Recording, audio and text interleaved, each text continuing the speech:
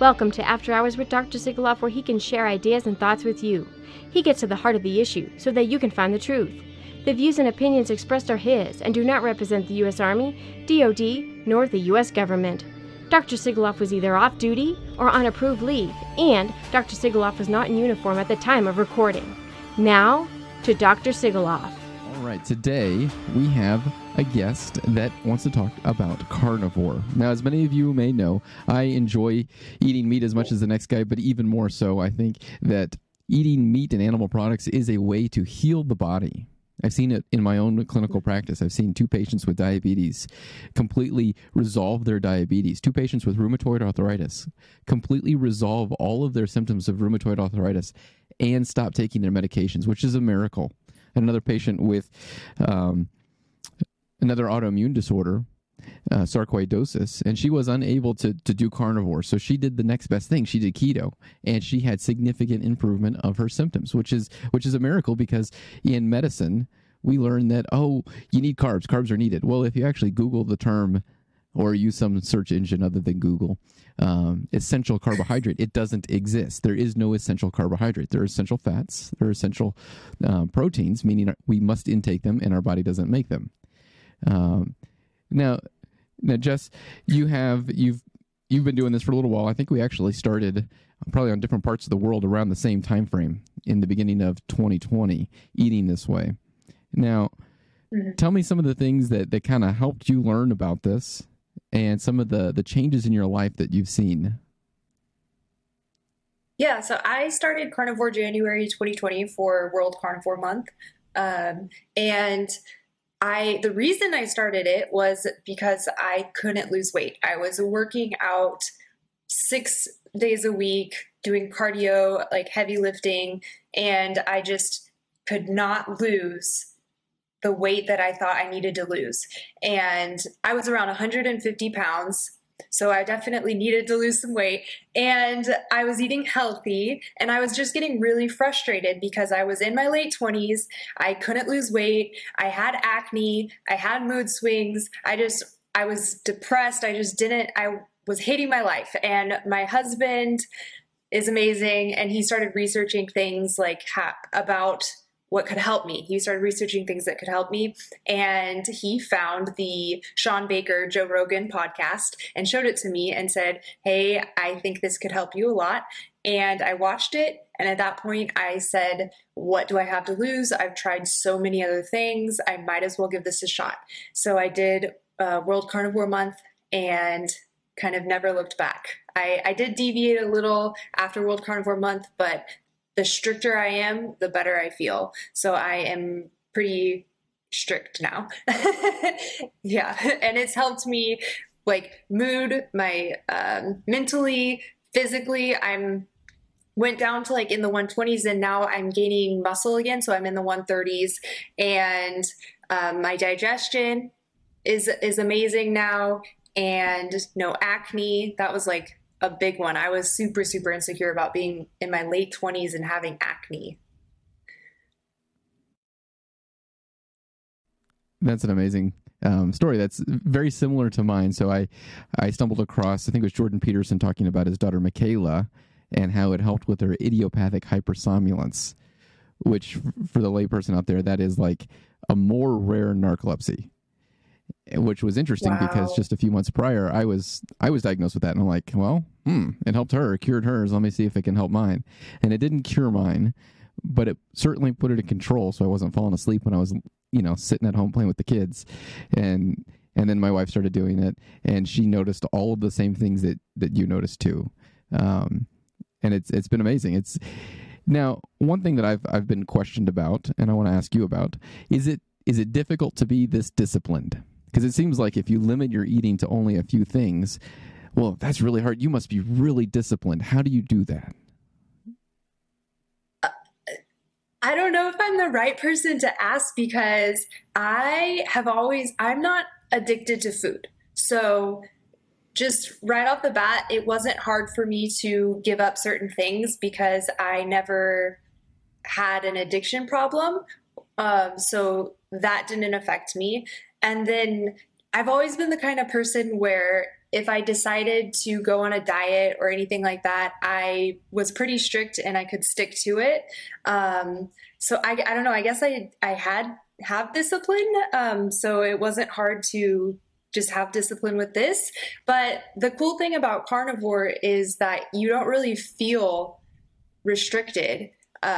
Once you start healing and once you start feeling amazing, you don't look at it as not being able to eat something. You look at it as you are eating something that is like nourishing and healing your body. Like your perspective on food just completely changes from something that you enjoy and something that's like gives you a sugar rush to something that is like fuel for your body. So I think that is what happened to me. It just changed my perspective of food, of like, this is fuel. And I no longer had to like give myself set dates. Like, you're going to do this for 30 days. You're going to do this for this amount of time. I love eating this way now. Like, yeah. And that's amazing, because I was kind of fishing for that answer, and we haven't talked beforehand. Oh. We've never spoken before. And so that's exactly right. Is when you eat the standard American diet, you get standard American diseases. And then when you stop doing that and you do what humans have eaten for thousands of years, you know, despite what most doctors would say is that it's going to cause heart disease and all this, well, then why did humans survive off of fatty meat for tens of thousands of years? Well, because it worked, and it's what their body craved, and it's nutritious. And then eventually you get in this place where you're like, your perspective changes. Like, life is so much better eating this way. Why would I go back and eat something that makes me feel like garbage, or it hurts my gut, or it hurts, makes me in a cloud all day, makes me, upset and more emotional. And that's the part of the discipline that's not really that hard, because life is so much better. Mm-hmm. Yeah. And I was gluten-free before I was carnivore, because I had really bad digestive issues growing up. I had extreme constipation. I would only go to the bathroom like once every 3 to 4 weeks. And when I was 19, I realized I couldn't have gluten. So I was gluten-free for about 10 years. So I wasn't jumping from standard American straight to carnivore. So I think that also made it easier. And I also was kind of really picky before carnivore anyway. So I would literally just eat like Chipotle every day and then have a smoothie every once in a while. So my diet, I wasn't a foodie. So it wasn't extremely hard for me to make that jump to carnivore. And then with all the benefits I saw, I was like, I don't need any of that stuff anymore. No, thank you. Okay. So can we kind of go through some of the benefits that you've noticed? Like, was there sleep improvement? Was there gut improvement? Was there skin improvement? Was there mood improvement? Kind of go through some of those into as much detail as you feel comfortable sharing. Okay. So my poops. No, I'm just joking. So my gut. No, that's important though. That is so important, because like if you don't poop, but like every week or a couple, like that's all you can focus on. That's why, like, you go visit, let's say grandma, grandpa or something. They're like, oh, I haven't pooped. And because when you don't poop for a week, like it's like not breathing, right? You don't think about it until you can't do it. And then it's like, ooh, I got to breathe. It's a big deal. And I grew up like that.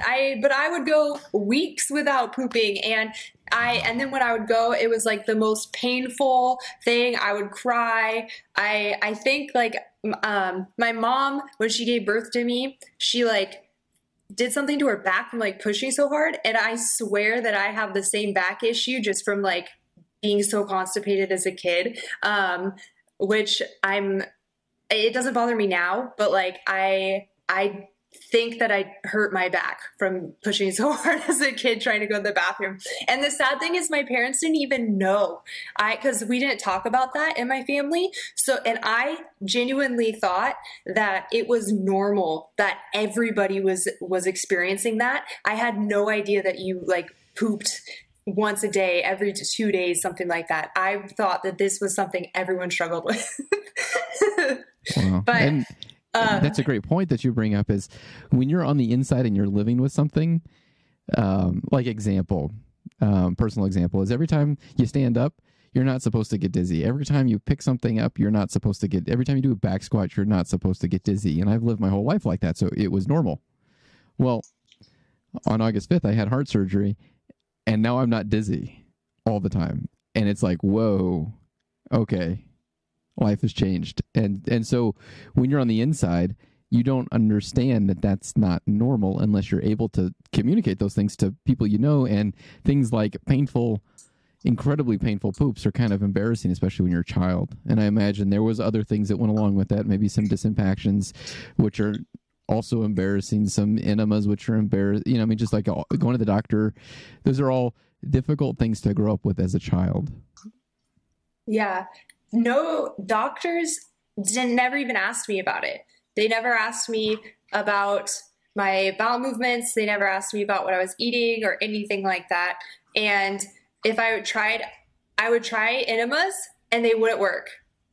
I swear. I tried them. Nothing happened. My body would poop when it wanted to poop. And I hated my life. It was awful. And it would pushed its way out through my skin. So I had really bad acne. I was bloated all the time. If I just touched my stomach, it would hurt because it was just literally just full of shit. And then I went gluten-free and it helped a lot, but I still would get constipated. And then when I went carnivore, my skin healed. The only time I get breakouts now is because we have to wear masks still in Japan. So sometimes I get like little breakouts from having to put a freaking cloth face mask on still. But so my skin is clear. My mood is so much better. I used to have extreme anger issues where I would be really, really happy, and then the flip of a switch, I'd be like super angry about something, and then I'd be really happy, super angry, and it was like a really bad, like aggressively angry. And then PMS symptoms. I used to get really, really bad cramps before carnivore to the point where I was in so much pain that I would like physically shake and throw up. And I barely get cramps now.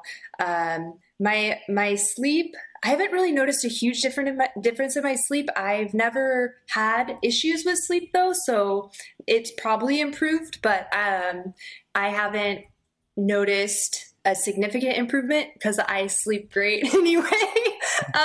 Good. What else?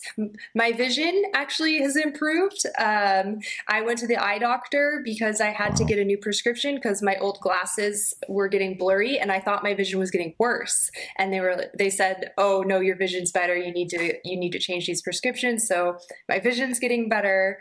My teeth are like getting wider and healthier. I haven't been to the dentist in like over a year. Actually, I probably should go, but it just seems like carnivore kind of like you were saying, like we've been eating this. Yeah, we've been eating this way for thousands of years. And there wasn't like dentists. Like you didn't go to the dentist every 6 months. Like when you were out like hunting these wild animals and stuff, like you didn't go to the doctor. Like, and meat like really is the way we are supposed to eat. It heals you and takes care of everything. It's amazing. One thing about the gum issue is it's incredible because like you ask any dentist, do gums grow back? So if you have gum recession, do they grow back? Every dentist will tell you, no, they don't. That doesn't happen. No. We got to prevent gum recession. When I was 17, I got hit in the face with the rope that was lifting 5,000 pounds. They had to wire my jaw shut. It was, a whole thing. And ever since then, I've had gum recession on all of my teeth because to wire your jaw shut the old way, they'd wrap wires around your teeth and then tie an arch bar and then tie those two bars together. Not a pleasant experience, let me tell you. I recommend against it if you get the opportunity to break your jaw or not. And okay. And so I've been putting off for years and years and years, been putting off gum grafting because they have to go in, take gum off the roof of your mouth and then, just also would not be a pleasant experience. And about a year into carnivore, I went and was getting a pre-op with the periodontist, the guy who specializes in gum disease and gum grafting. And he said, well, he measured everything. And then he said, go get your teeth clean, come back in a month. Came back in a month and he had to double check to make sure it was the right patient, right chart because everything grew back and I don't need gum grafting. Amazing. It makes sense though, because 10,000 years ago, you don't have teeth, you're dead, right? So if your teeth rot out, well, you're dead. And it also makes sense why children lose their teeth. Mm-hmm. Our bodies are so amazing. Like, they're so capable of healing if we just get out of our own way. And today it's like people think they need these medicines, they think they need sunscreen, they think they need all of these things to protect themselves from a world that we've been living in without those things for thousands of years. And why all of a sudden do we need all of these protections from this world that was literally made for us? Why would it be trying to kill us, you know? Right. Well, and it's interesting about sunscreen. And if you look at the graphs of sunscreen usage and cancer, they rise together. They rise together. And this is anecdotal. Interesting. But we lived in Alaska, and before we were eating what we call strong food in our house, my son, in Alaska, right? Not much sun, and he'd get burned after like 20, 30 minutes being outside. He'd start turning a little red. And all right, we got to go in. We now live in Arizona. We're outside almost every single day. We don't use sunscreen. And this young man now has a tan. Like, he's very fair and light complected, but he has a tan and he's never burned since we've been here. Yeah. I stopped burning too. Mm-hmm. Sorry, go ahead. Yeah. I stopped burning when I started carnivore. Like, the seed oils will get you. It's so true. The seed oils are so bad for you. And you look like you're fairly fair complected and probably burned very easily in the past. Yeah, I'm tan right now. I still look fair. This is tan for me. But not burnt, which is just, it's amazing. Not burnt. Nope, I don't burn. I mean, I will if I stay out too long, but I don't burn like I used to, at least.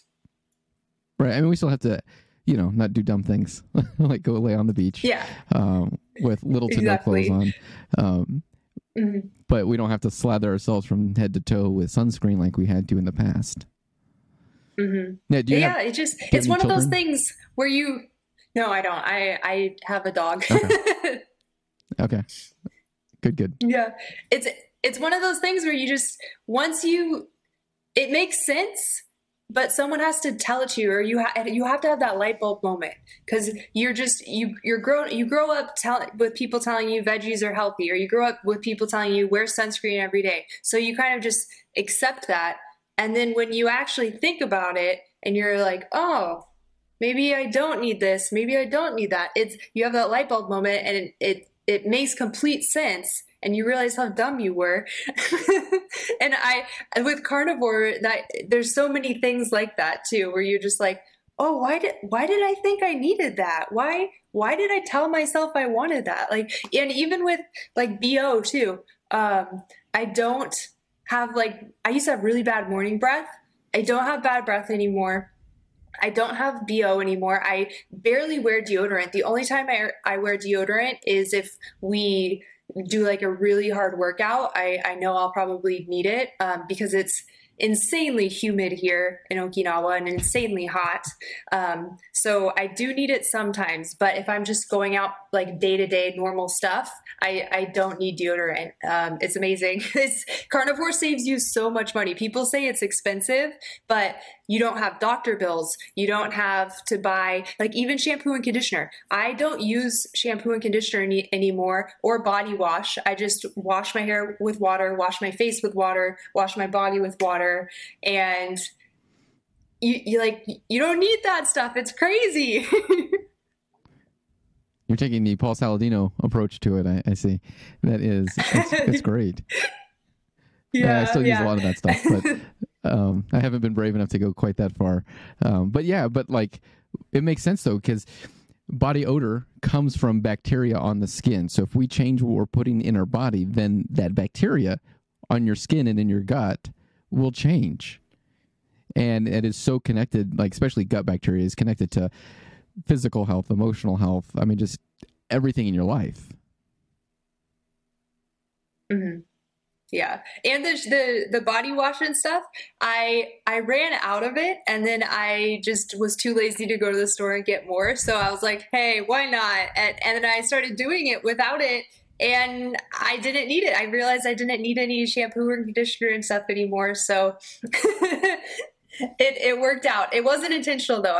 I wasn't trying to be like Paul Saldino. He's if anybody's never heard of Paul Saladino, he is a pioneer in this field. He's on the more extreme discipline side, which is it's good to hear that. But you also have to remember that you have to find how this fits in your life, and doing it the way he does it may not fit with your life, and that's okay. What can you do to make your life better today? What better choices can you make today that makes you better than you were yesterday? And that's a really important thing to remember when you watch him, because he's going to tell you this is the best. Well, okay, if you're not capable of doing the best, then what can you do? Let's do that. What little step can you take? Okay, let's take that little step today. Yeah, that's so important. Like when people found out that I was carnivore, the first thing they would always say is, well, you don't eat veggies. The veggies thing is the hardest thing for people to wrap their mind around. And they jump over the no carbs and no sugar and go straight to the veggies. And they say, oh, I couldn't eat like that. I can't give up the veggies. You need veggies. And I'm like, well, then give up your processed carbs and sugar. And they can't do that. They just jump straight to the veggies and just completely, like disregard carnivore.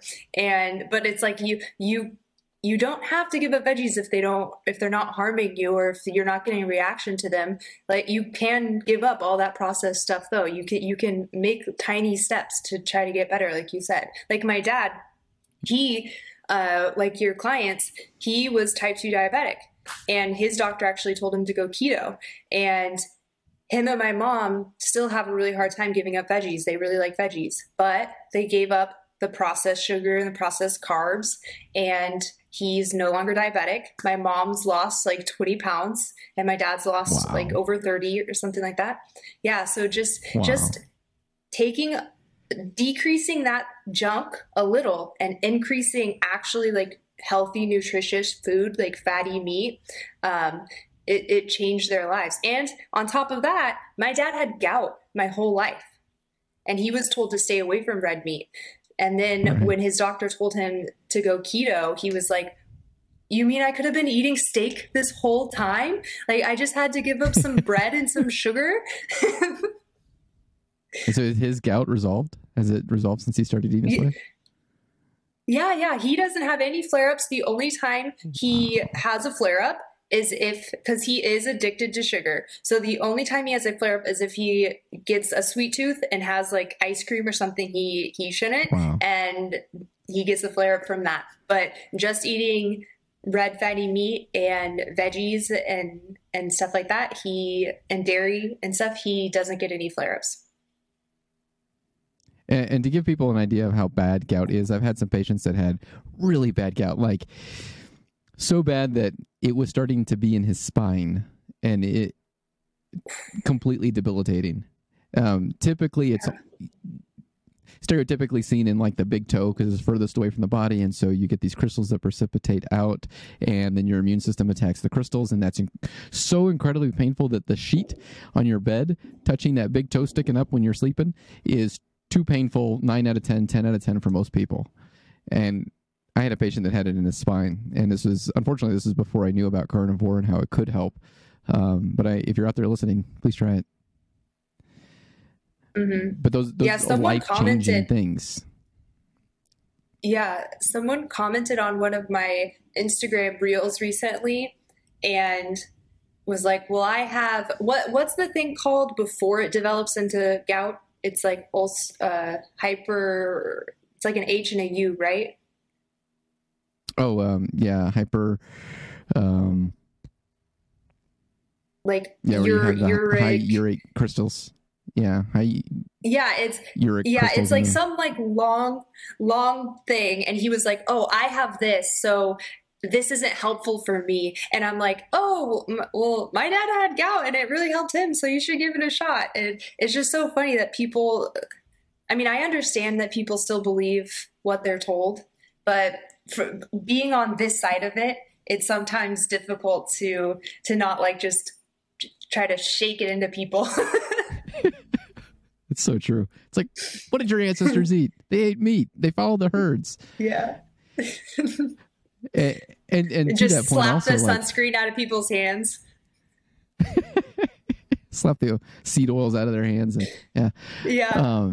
No. Is when I first learned about this, like I was, and I've said this multiple times before, but like I was in a cloud. I was in a daze, and just I was telling patients, hey, you got diabetes, you need to do this, this, and this, and how that was looking at what the American Diabetic Association, the American Heart Association were saying to eat a bowl of oatmeal for breakfast if you have diabetes. Like that, if carbohydrates are like a poison to these people, then why are we telling them to eat a bowl of it in the morning? And this is when I was beginning to learn about carnivore, and I was like, it's hard to justify these two differing opinions, and one of them makes sense from a historical perspective, right? If we look back in history. And the other one is what we've been doing for the past 60 years or so, and people have been getting more and more sick. So that doesn't seem to make sense. Yeah. And I love too when people say, well, we're living longer, so we must be doing something right because we have a longer lifespan, but we're unhealthier. We're living longer, but we're more unhealthy than ever before. And we're getting unhealthier younger and younger and younger. So what kind of life is that? And everyone's just kind of just on the wheel, just and going about really their day. Longer? Just, yeah. Because of course, maybe not. Yeah, well, because there's, people say, oh, well, the average age of death way back in the ancient man age was like 40 something. Well, yeah, because people got gored to death and women died in delivery and babies died in delivery. But if you look, if you live past that age and you didn't get an infection that would kill you and you wouldn't get gored as you're trying to go hunt for your tribe, you'd live into your 80s, 90s. You'd live very old without those health problems that we're having now. Mm-hmm. Yeah, and are you religious at all? Yes, ma'am. Yeah, and so do you believe like in the Bible, like they lived like hundreds and hundreds of years? Like, how do you feel about, like, do you think we were meant to live that long, and then just all of the things that the man-made creations that were supposed to help us kind of just like started chopping at our lifespan slowly? Like, do you think we were naturally meant to live hundreds of years? I think, well, in Genesis it says, my spirit will not be with them over 120 years. So I don't know if it was that group or if it was all humans, where God's like, okay, all right, you're hanging around here long enough. We need to. But there is a good biblical basis for carnivore, or at least for keto for sure. And the first thing that God did when he kicked Adam and Eve out, he killed an animal and gave them the skin. I doubt God said, okay, well, let this meat just rot here. No, he's not a wasteful God. He probably told them to eat. And I think the evidence that they ate it is the next story with Cain and Abel, where Abel became, a sheep herder, and he had sheep. And if you're thinking, let's say we're back 20,000 years ago or however long it was, and God says to sacrifice something important, and you burn the fat, which when you're eating carnivore, that's 75% of your intake. That is a valuable thing. That's right up there with water. And you burn that, saying, God, I trust you, that you'll provide. Well, that's a true sacrifice, and that was acceptable to God. And then you look at Cain, he gave vegetables and grain. It specifically says vegetables and grain. And if we're not to be eating those things, then it's not food, it's not a sacrifice. And the interesting thing, in April in 2020, there was an article that came out that said that those that eat no meat have more behavioral health issues than those that eat meat. What's the next thing Cain did? Murderous rage and killed his brother. That seems like a pretty big behavioral health issue. Yeah. Seems like a red flag right there. and we skip forward just a little further in Genesis, where I don't know if he was Abram or if he was Abraham yet, but he's standing at the tree in Moriah, and the angel of the Lord and two other angels come. And he sends the servant to go kill the fattened calf, get butter and bread. Well, that's keto. And it's not kosher. They haven't been given the kosher rules yet, but it's certainly not a kosher meal, because you've got butter, that didn't require death, and you have meat that did require death in the same meal given to God. Yeah, I think when I did start carnivore, people would try to like argue with me on the biblical basis, and I would hear things like we weren't made to eat meat. We were made to eat veggies, just like structurally with our teeth, and God made us to eat veggies, which just doesn't make sense to me. Even before carnivore, that argument didn't really make sense to me. I was never vegan or vegetarian. Or people will quote different scriptures where you eat grains and blah, blah, blah. But to me, it seems like all of the scriptures that support grains and veggies and stuff like that, they have to do with like sacrificing, like you're saying, like sacrificing to the wrong God, or sacrifices and things like that. So it doesn't seem like consistent to me when I look into it biblically. And I know I'm carnivore, but reading the Bible does kind of suggest to me that, in my opinion, that it supports like eating meat and carnivore from everything I've seen and read. Yeah. And there's the other argument I've got. Well, what about the Daniel diet? Daniel in his diet, he didn't eat meat for 40 days. It's not a diet. It's a fast.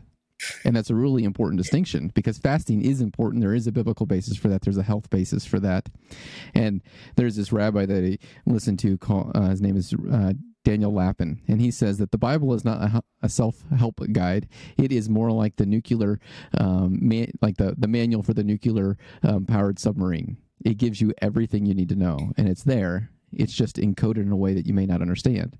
And when you're on a fast, you may take stuff in, but it's non-nutritious food. And, we don't have to go down the rabbit hole of nutritious food and plants, but they're not nutritious, and they have anti-nutrients in them that block and keep things from getting in your body. So that there may be a biblical basis, but it's more for the fasting, not for eating plants. Mm-hmm. Yeah, I love fasting. My body responds really, really well to it. I try to start eating at noon and then stop eating at 6 o'clock. And I also think that my body works well too when it's like on a schedule. Like if you're eating the same time every day, I think that's really beneficial for your body too. And like you said, just getting proper nutrition, because calories matter. Because that was my mindset before, that I just had to eat a certain amount of calories, and then I had to go work out and go work them off. Like my mindset was that the gym made you healthy, not the food you were eating. I had no idea that nutrition was so connected to my body and my health. I really didn't. Like it sounds stupid now, but I had no idea. I thought you just had to stay under a certain amount of calories and then go to the gym and you'd be good. And obviously it didn't work well for me. And now I don't count calories. I just eat when I'm hungry, between noon and 6. Sometimes I don't fast, but I try to fast. And yeah, it's working out great. And I go to the gym when I want to. I love working out, but I don't feel like I have to anymore. It's more of like a celebration of what my body can do, not like a punishment for what I ate, Yeah, no, that's a great way to look at that, because it's so often we look at, I can eat whatever I want because I worked out. Well, you can't overcome the metabolic damage that you've done. And the seed and nut oils that we eat in the standard American diet, they cause the metabolic damage, which leads to insulin resistance, diabetes, hypertension, obesity. I mean, just all these things. And it's almost impossible to become obese eating animal fat. I don't know how you can. I've never seen anybody do it. Yeah. Yeah. And it's because a lot of people my friends who don't really believe in carnivore, they still think they could eat whatever they want as long as they just go work out or something. And they feel better. They feel better eating that way because they'll try it and then they'll give up really quickly because I think a lot of people have an addiction that they don't quite admit to. But it'll catch up to you. Like that's the thing. Like you may feel good now, like you're young and you may feel good now, but you can't outrun it. Like eventually it'll catch up to you. Like eating unhealthy junk, like non-nutritious junk, is eventually going to like come knocking at your door and give you a whole bunch of issues. There's this old saying that you can't outrun a donut. And what that means is there's no exercise you can do.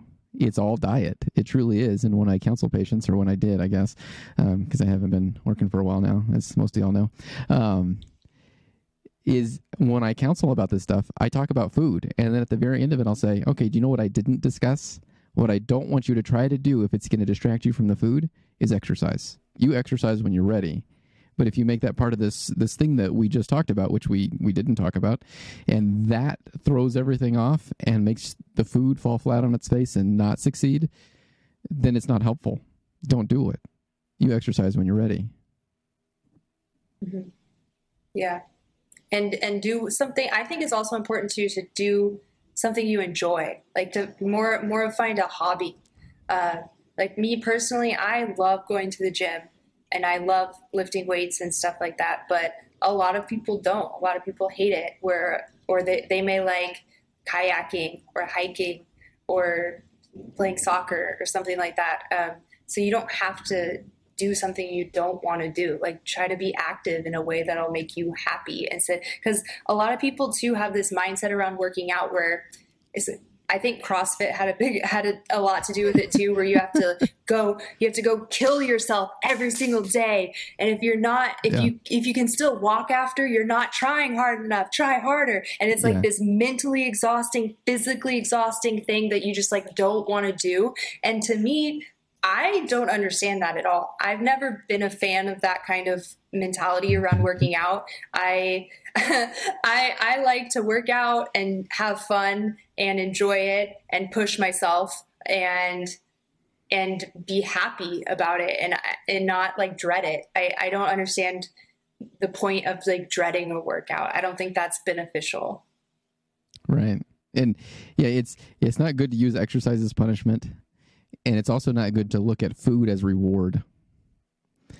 Yeah. And I think that's one of the biggest things is so we have kids, right? I remember you saying you don't, but, and I think this analogy works well for adults too, because it's simple and it's easy, is we call it strong food.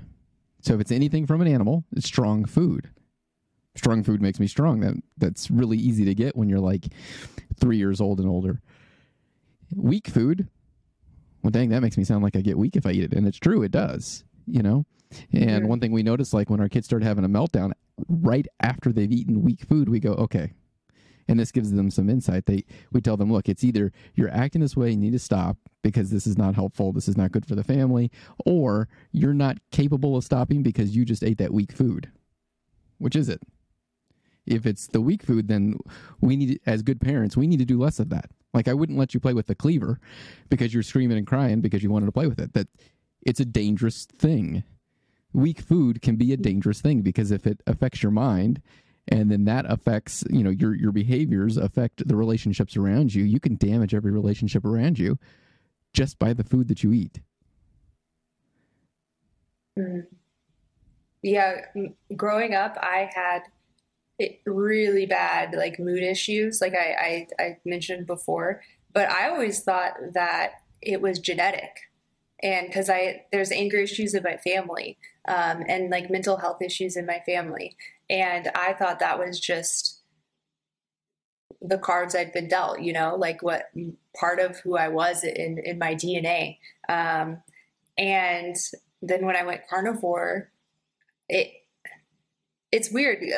Because it helps just like defog your brain to where you can kind of just like think more clearly about things. So I think that like just taking away the brain fog just allowed me to like actually stop and think about the choices I was making. And I wasn't making I was no longer controlled by emotions. I was able to stop and think and make rational decisions. Whereas before they were like knee-jerk decisions, just based on emotion. Like, my poor husband, before I went carnivore and I had acne still, I would put on makeup to try to hide it. And if I didn't like the way my makeup looked, I would literally have a mental breakdown and start screaming and crying, and I would refuse to leave the house. Like, we would have plans to go out somewhere, and if I didn't feel confident enough to leave and didn't think that my skin was like sufficiently covered, I would refuse to leave the house. And that I did that multiple times. And then I have other stories like that too, where like if something went wrong, I would have like a mental breakdown and it would just completely ruin my day. And now, like, because of carnivore, like I don't want to say like it is because of carnivore, but like it is because of carnivore. Like it changes you. I am a completely different person than I was just a year ago even. A good way I like to describe this too is if you have, let's say, a machine, let's say your car, and you want to drive and let's say it's not just your car, it's a race car. I mean, this is a high performing vehicle. And are you going to put low grade, low octane fuel in it and expect to get high performance? You can't. That's a foolish thing to think. Are you going to put water in the tank? Are you going to put diesel? No, you need to put the right fuel for the right machine and the best fuel. And yeah, humans can, and I've had patients say, "Oh, I know my body, doc. I need my asparagus." Okay, well, you may know your body, but I know bodies, and humans, like all horses need grass, all cows need grass, all large cats need meat. Well, humans need meat, and we can maybe handle other things. But if you want the peak fuel for peak performance, animal products with maybe some carbs here and there. It's if you need them, like, and it's perfect. It's the perfect food. Like, it has all of the essential like nutrients that we need in it. Like, literally everything we need to survive is in meat. The only reason that people don't eat meat today is because like of a huge like marketing scheme to make money. And then people, like, it's been instilled into generation after generation, and now we believe it. But just scientifically, like, any respectable like medical professional or scientist or whatever will admit that meat is superior to plants. And if they don't, they're either paid off or not great at their job. Spiritually blind is the term I've been using, because I had this realization, and first I want to preface this with this guy that made these videos. He's got really good information. He's got some different views on things. So this is not me subscribing to all of his views, but this guy, he made these videos called The Epitome of Malnourishment, and they're on YouTube. There's like 6 or more episodes of it. And in one of them, so the premise is he takes people who have been putting their lives on YouTube, and then they'll decide to switch to veganism, and he'll put a couple of videos before and a couple of videos after, and the transformation is just astounding. And one of the guys, like one of the guys was talking, and like a tooth flies out of his face while he's talking because of the poor nutrition. These people they begin to look like, malnourished. Some people become, overcaloric. They have too many calories, but they're still malnourished. And in particular, one of them that just really stuck out in my head as a spiritual thing is that, when you lose B12, or the only place you really get B12 is in animal products. And when you don't get enough of it, you eventually, you begin to have anemia, which makes you weak and tired all the time. But at its furthest extent, you can begin to have neuropsych symptoms that look like schizophrenia. And one of the guys in this video, he just lost it, like completely started screaming like was normal, and then started screaming and how he hated babies and he wanted to stomp on babies, and he pulled out this giant K-bar knife and just like started It's like, whoa, this guy looks like he's possessed. I'm not saying he is possessed. I'm not saying that. But isn't it if you've ever read the book Screw Tape Letters, where it's kind of a perspective from Satan, how he attacks humans. And wouldn't it be a great way to attack humans by convincing people that nutritious food is not nutritious, and then their mind gets so altered from not having those nutrients that they can't even see they're having problems? What a great way to take down society. Yeah. And that's interesting too, because one thing that was really starting to bother me in the church, in the Christian community and stuff like that, is everyone always talks about like the spiritual battle. And I understand that. I understand there's a spiritual battle and things spiritually are happening, but there's things practically happening too. You can't just turn a blind eye to the practical world and just look at the spiritual world. Like, we are still here physically in our bodies. So you still need to think about like reality and what's happening around you, instead of just like, oh, not today, Satan, like, and weird platitudes like that, you know? So like in the Christian community, especially, I think it's super important to try to like get the carnivore message out there, because it seems like every single week at church, like when I was living with my parents, when I go to church with them, people would ask for prayer about like their hurt back and they're sick and this and that. And then they'd be like snacking on these donuts and doing eating all of these like nasty things. And it's like, hello, like, you can't shovel junk into your body and then say, dear God, please help me to overcome my diabetes. Dear God, please help me to overcome this issue. It's like, you have to practically make like choices for yourself too. Like, you can't just rely on like spiritual intervention for everything in your life. Like, you still have to make smart decisions based in reality. You know what I'm saying? And that Absolutely. kind of bugs me about like the Christian community, because they will just like shovel a bunch, not everyone, I don't want to say like they, but like the people in the Christian community will just shovel junk in their mouth and then just pray for healing. And I don't think that that's logically consistent. No, because we're not just called to be spiritual warriors, but we're to take care of everything the good Lord has given us, whether it be our relationships, our finances, our spirit, and to take care of our body. Well, are we taking care of our body if we're obese and diabetic and about to lose a leg? Yeah. Is that being a good steward? I don't think so. Yeah, I don't want to say that. I don't, just now that I'm carnivore, I look at like obese people differently. Like, I just think like, oh, you could be different, like you could take that under your own control. And I just really don't like hearing now when people are like, oh, it's just genetic. Oh, I can't change it. But like you were saying, like, the devil's smart. Like, he's not, he's smart and he's evil, So like, don't you think like you can't just be looking for like spiritual things coming at you? Like, he's going to use practical things too. Like, try to get you any way he can, like to make you unhealthy or make you miserable any way he can, like in spiritually or physically, So I think that message is missed a lot in the Christian community, because everyone's just focused on spiritual warfare. Yeah, you're absolutely right. And Satan, he can't get to God. He can't do anything to God. But what he can do is he can destroy human. He can destroy you and destroy me, and that gets to God. And it brings more people to be in misery with him. And so something as simple as eating. I mean, because like, who gave us the food pyramid that later turned into a plate, that later turned into whatever it is now, whatever bad recommendation? It's the government. And I'm not saying government is Satan. I'm not saying that, but they're more concerned about feeding the masses.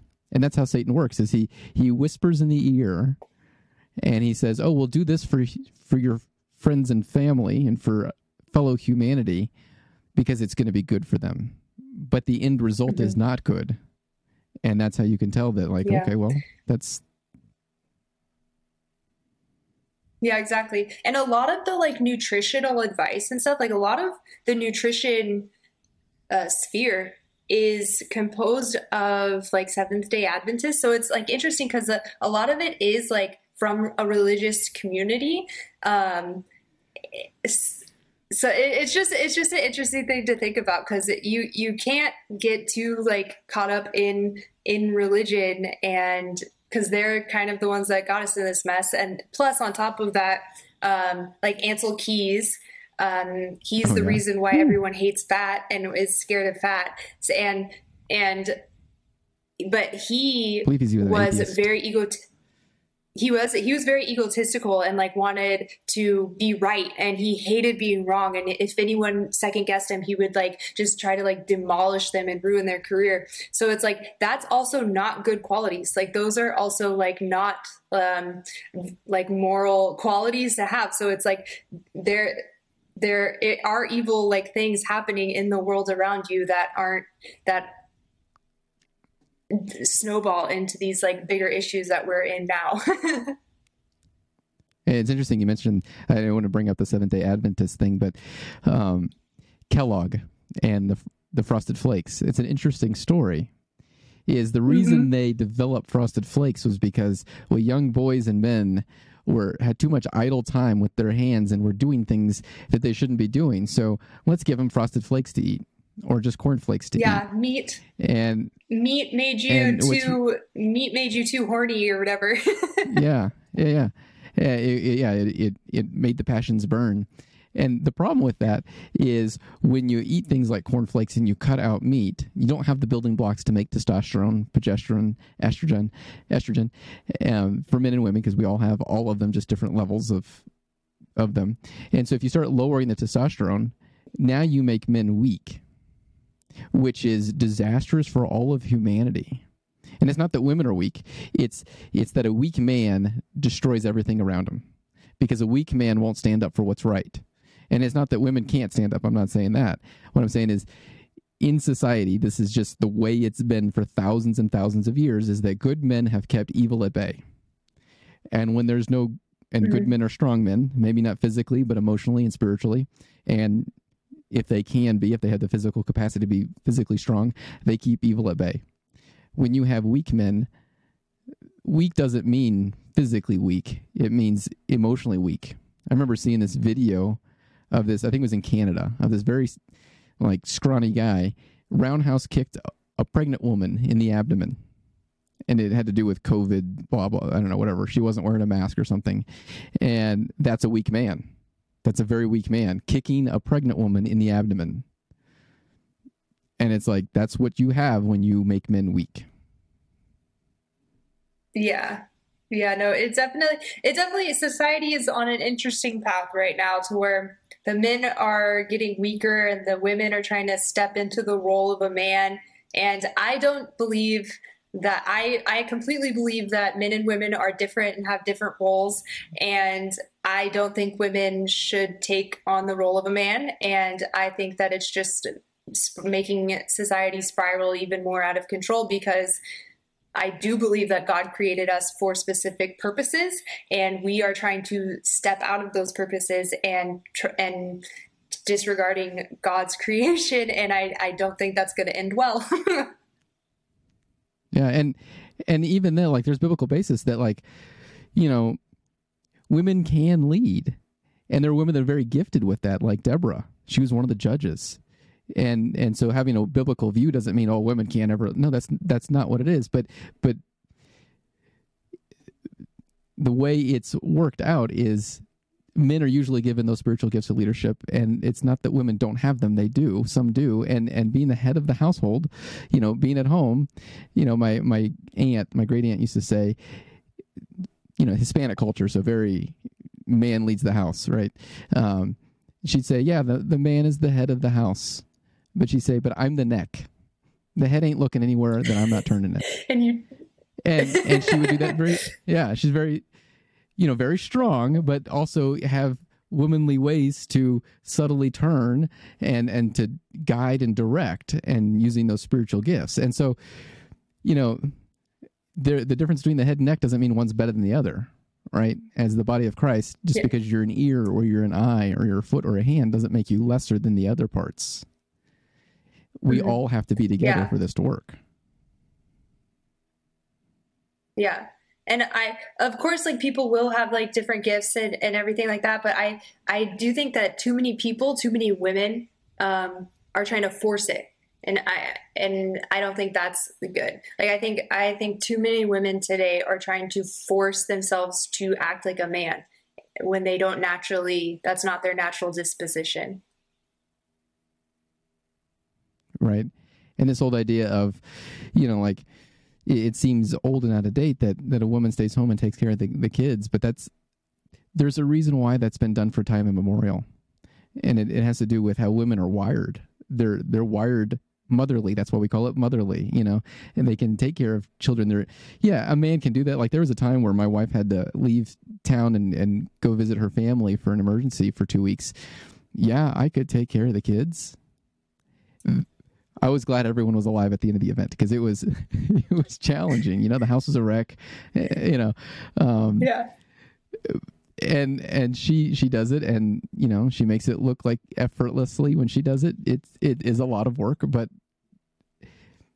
we're wired different, and it's important to recognize that difference and celebrate them, not make everyone the same, because we're not the same. God made us different on purpose. Yeah.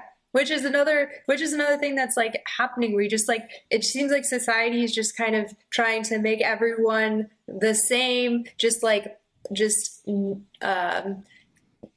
what's the word I'm trying to think of?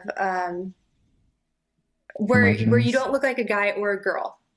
Yeah. Like just trying to homogenize society and just make us, what's the word where you don't look like a guy or a girl? You know what I'm trying to say? Like a hermaphrodite? It's not homogeneous. No, there's like a word. I can't remember the word, but there's like a word, and where like you can't tell if it's a guy or a girl. It just kind of like looks neutral. And I feel like society's kind of going in, what? Like Pat, there was a Saturday Night Live skit a while back. They didn't know if Pat was a guy or a girl, and that was the gag. They just called it Pat. Yeah. Yeah. Oh, it's going to bug me. When the interview's over, I'll think of it and I'll be like, okay. But it's just like, we're just all morphing into like the same looking, just like boring blobs where we're all the same and nothing's interesting about us. And we just are fat, lazy, unhealthy, like unmotivated blobs, and no one's special. And I feel like that's like what the goal is of society right now. And it's so sad. And then everyone, since we're kind of going in that way, everyone's trying to be special in their own way. And they're like, well, I'm this, I'm that. And then we start labeling things because human nature is like, you naturally want to like be special. Like you don't want to just be a blob of nothing, which I think is also a testament to like being created by an intelligent being, because that you have that in your heart to be somebody. And I don't think that could just crawl out of an ocean somewhere. I think that's put inside of you by a creator. But it's interesting because it reminds me of this thing that David Goggins says, and I'm gonna say it very differently than he did because he peppers everything with lots of expletives, and I don't have enough of those buttons to be using today. But basically his idea, and I don't know if he's Christian or not, and this is not a philosophy, this is more of just an idea to kind of think of this. He says, when I die and I go stand before Peter at the pearly gates, he's going to have a list, and he's going to look at this list, and he said, okay, did you do this? Did you do this? Did you do this? Did you do this? Did you do this? Because that's what you were supposed to do with what you were given. And he goes, no, I didn't do any of those things. I didn't do that run. I didn't go save that family. I didn't go do this. I didn't go. Well, that's what we expected you to do with all the gifts we gave you. No, he said he wants to stand at the pearly gates and say, yeah, I did that. And look how much more I have. Look at all these other talents that I developed. Think of the earth as a gym, as a place to grow and expand. And that's why we go through hardships. I just actually had this conversation with my wife last night because we're going through some hardships, and she said, she's asking, why is this still going on? It's so we can grow. It's so that we become who God wants us to be, because we can't do that unless we go through those hard things. Mhm. Yeah. And it it all connects back to like what you eat. Like that's It like does. plays a huge role in your perspective and your mindset and what you're able to do and your motivation and your desires and things like that. And because if your brain is because your brain is like fat, your brain needs fat. It's like fat and cholesterol, right? Like that's what makes up your brain. So It's the if your fattiest organ in the brain body. is like, yeah, if your brain's malnourished, like of course you're gonna not be the human that you could potentially be, which again, who would really benefit from that? Right. And who benefits when we're all performing at our peak performance, you know? The kingdom of God goes further because of that. Yeah, no, I agree. I love that this turned into like a philosophical kind of discussion. Yeah, no, this is... Well, you have to call on things bigger than yourself to make good points, and I think we're certainly doing that here. Well, thank you so much for joining us. Where can people... Because I actually just stumbled across you just the other day on YouTube. Tell us where we can find you if we want to follow, because you're doing some big projects. You've got followers. You're doing recipes. Where can we find that? Yeah, so I have a YouTube with my friend Serena, and we make carnivore recipes, or we try to carnivorize recipes. And I'm an awful cook, so I make a lot of mistakes, but it's really fun.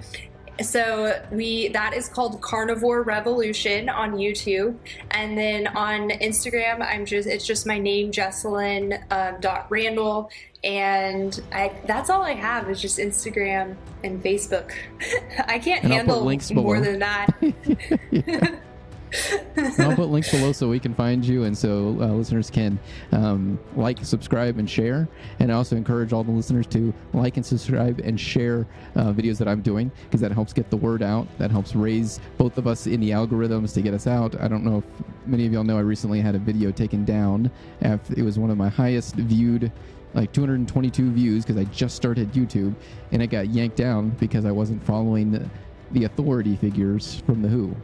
Even though the two people talking were a board-certified family physician and a board-certified OBGYN that specializes in maternal fetal medicine, that's not authoritative enough. They had to take that down to protect you, the listener, because it's all about shielding you from things that could be true or dangerous. I mean, yeah, no, that's right. True or and dangerous. Because truth is the sword of the Spirit, and we must always put on the full armor of God every day. Amen. Thank you so much for joining us, and thank you for helping us make courage more contagious than fear. Thank you for having me.